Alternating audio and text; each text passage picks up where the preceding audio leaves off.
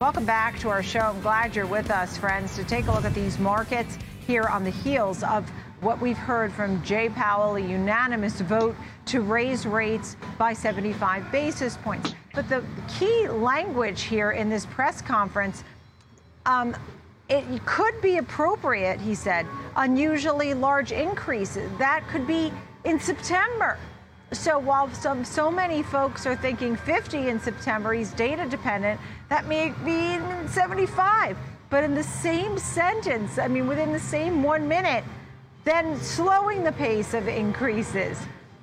So this is a very interesting language here from our Fed head. In the meantime, the expectation here is that they will continue with the ongoing increases. They will be appropriate, they will be data dependent, and you'll have September, November, and December meetings. I'd like to continue this important conversation with my friends George Silas and welcome in Tom White, the host of Fast Market here on the TD Ameritrade Network. Tom, what did you make of what he was saying here? Yeah, I think that was the big key. You saw equities pop on that news or in those comments directly after saying that they're going to probably have maybe another outsized move to the upside as far as rate hikes goes. He goes back against that, and he says to slow the pace of rate increases, and that, I think, sent equities higher.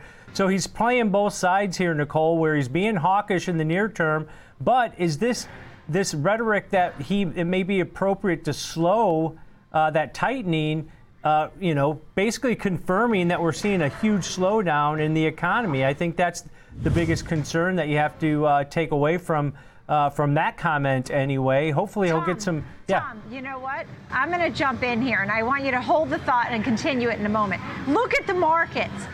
We hit the nail on the head. There's nothing else that he said that was interesting or new. That was the only thing that he said. We know robust job gains. We know they're reducing the balance sheet. We know that the spending is lower. That was the sentence. And now look, the Dow is up 313. The S&P's back above 4,000. The Nasdaq's up 3.5%. Yeah. That was the sentence, right? Look at this move here just in this last couple of minutes. Yeah. Tom, continue your thoughts. Oh, yeah, exactly, Nicole. I think you're right. A little bit hawkish on the near term and what they did today in their action over the last couple meetings, and already starting to turn a little dovish. But like I said, I think this is a reflection that maybe the Fed has some data where, the economy is slowing. We get that GDP number tomorrow. Is that going to show that we're in a technical recession? And that warrants this type of commentary. But he's playing both sides of the, of the discussion at this point by being hawkish now and already saying that they might have to pull back on, more rate hikes later on this year in 2022. Yeah, what did you think of that, George? I mean, at the one point he said unusually large increase could be appropriate, slowing the pace of increases. Well, I think the market really appreciates the latter component of that statement. That's why we saw the gap to the upside on the Nasdaq and the S&P. Look, at the end of the day, you have to just consider the proxy for the target rate. And in fact, the 2-year yield is actually down now by about 6 or 7 basis points after the announcement or the statement from Jerome Powell. And so you can see this also expressed in the 10-year yields, which are also falling. Markets are appreciating the fact that the pace of rate hikes, despite another big move higher, maybe it's 50 basis points, will get closer and closer to the pinnacle of that terminal federal funds rate in this cycle sooner rather than later. And that's, again, why I think the markets are moving higher and expressing the more dovish component of the statement after the initial hawkish tone that they had. Yeah, and I'm putting in the NDX right now, minute to minute, because that's what I want to see, because this market was already risk on today, right? We saw that from the morning, and I'm just looking. It's at the highest point of the day here, obviously, but at, as we look at 12,547, but we saw that all day, right? They were in tech, communication services, energy. I mean, the safeties of utility and real estate and healthcare out the door today, Tom. Yeah, we saw that strength on the back of a lot of those earnings reports that, while on the top line, they didn't look that good, right? But at the same time, when you had, pullbacks in Google Alphabet, Texas Instruments, and Microsoft so much this year, it's not surprising that we're seeing a little bit of a relief rally because the news wasn't as bad as it could have been. But at the same time, these reports, Nicole, if these would have come out in mid-2021, those stocks might have sold off 5-10% at that point. But now with them, pulling back from all-time highs that we saw last November, it was kind of a relief rally and a little bit of risk on in the markets.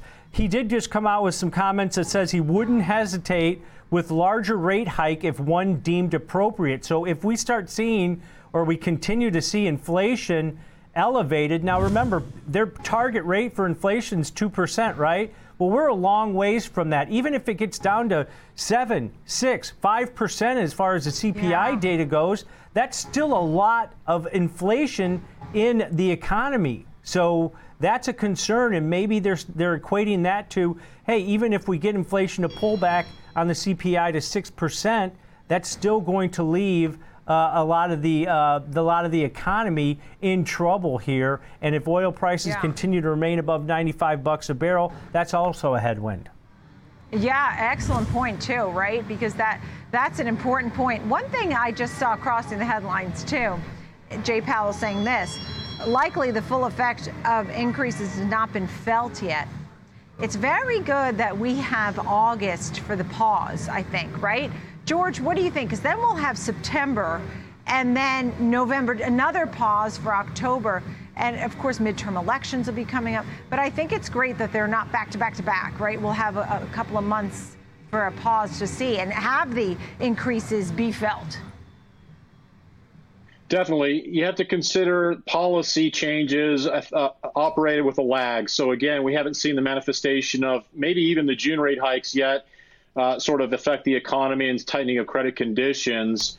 But overall, I think the next couple of months are really a great point in time, especially for the Fed, which even Jerome Powell says they're looking for compelling evidence that either there's weakness in the economy, the job market, or if you will, that inflation is peaking. And we've got 2 CPI reports coming out between now and the next meeting in September. So there's a lot of gap. There's a huge gap in terms of having economic data manifest into how the federal funds rate will react to the upcoming data. And again, how the markets react. So, once again, you just got to use the barometers out there. We did see sort of the pinnacle in rates, at the very least in the near term, looking at the 10-year yield, which was close to 3.5. This was just about 6 weeks ago, and that seemed to have been correspondent to the bottom in the June low in the markets. So as interest rates start to flatten out, maybe the markets will find some footing where they can continue to move higher, not necessarily have these short order bear market rallies and then sell-offs that we've seen. There's still risks of that. We have to keep that in mind. But as we get closer and closer towards that terminal rate, maybe those risks are starting to be priced into the markets, and maybe they'll find some more stable footing versus, again, these 1 or 2 day rallies that are again sold off in immediate order. Yeah, I mentioned earlier, thank you for that, George. I mentioned earlier about tech. Financials are also running up now too, Tom. In the meantime, Jay Powell did say the significant reduction. He used the word significant. They're going to continue to reduce the balance sheet. This is part of the quantitative tightening process. So, they're going full force, at least for now. Yeah, and I think they have to because of the inflationary data that we've seen at over 40-year highs. So being this hawkish is warranted at this point. I think if you look at the tech sector today, the NASDAQ's up nearly 4% now. But look at the dollar. Dollar really reversed hard, Nicole. And that's been, every time the dollar's gone down over the last several weeks, we've seen a rally in tech. So also supporting equities at this point. And George mentioned the fact that we're getting a bid in treasuries right now. That 10-year yield down at 2.73%. That's basically at 2-month lows at this point. So kind of reflective of the dovishness expected for later by the markets, but for later this year. So with the Dow of 381 points at this point now going forward, what do you think folks are thinking as far as investing, George? I'm not asking you to give advice, but they're watching a little bit of a turn happening here. I mean, it's been more risk on at this point, and July has been the best month of 2022 for stocks. It has. You know, there's an element of looking at history, Nicole, as well. Back in the 70s, we actually had a similar situation where the beginning of the year, we had peak inflation. The markets were down. They reversed at the second half of the year. You have to think of the election that's coming up. The midterm election's coming up. That's typically positive for markets. And I think there's appetite for risk. And if you look at also bonds, you know, with the bond market and the long end of the curve down, institutions are moving into the longer end of the curve, and they do that only if they expect interest rates to be stable or go down. And so, again, that might be one way to kind of reflect on how now there's an appetite for risk if inflation starts to become more subdued, but also long-term rates are well anchored. And again, with long-term rates being well anchored, there's going to be appetite for risk in the equities because, again, that manifests into, you know, higher present value of equities. But the other thing is there's a FOMO element to, I think, this move in the market as well. There's been people that have been, you know, out there waiting for a continual or a rally that has some real meaningfulness to it, not necessarily the short-term blips to the upside and then, of course, declines in short order. Yeah, it's wonderful to chat with you both on such an important, exciting day, as Jerome Powell said, looking for maximum employment and stable prices. That is the goal, and they are working towards it. But, boy, we get to go along for the ride. Nice to see you both. Thank you, George Tsillis and Tom White.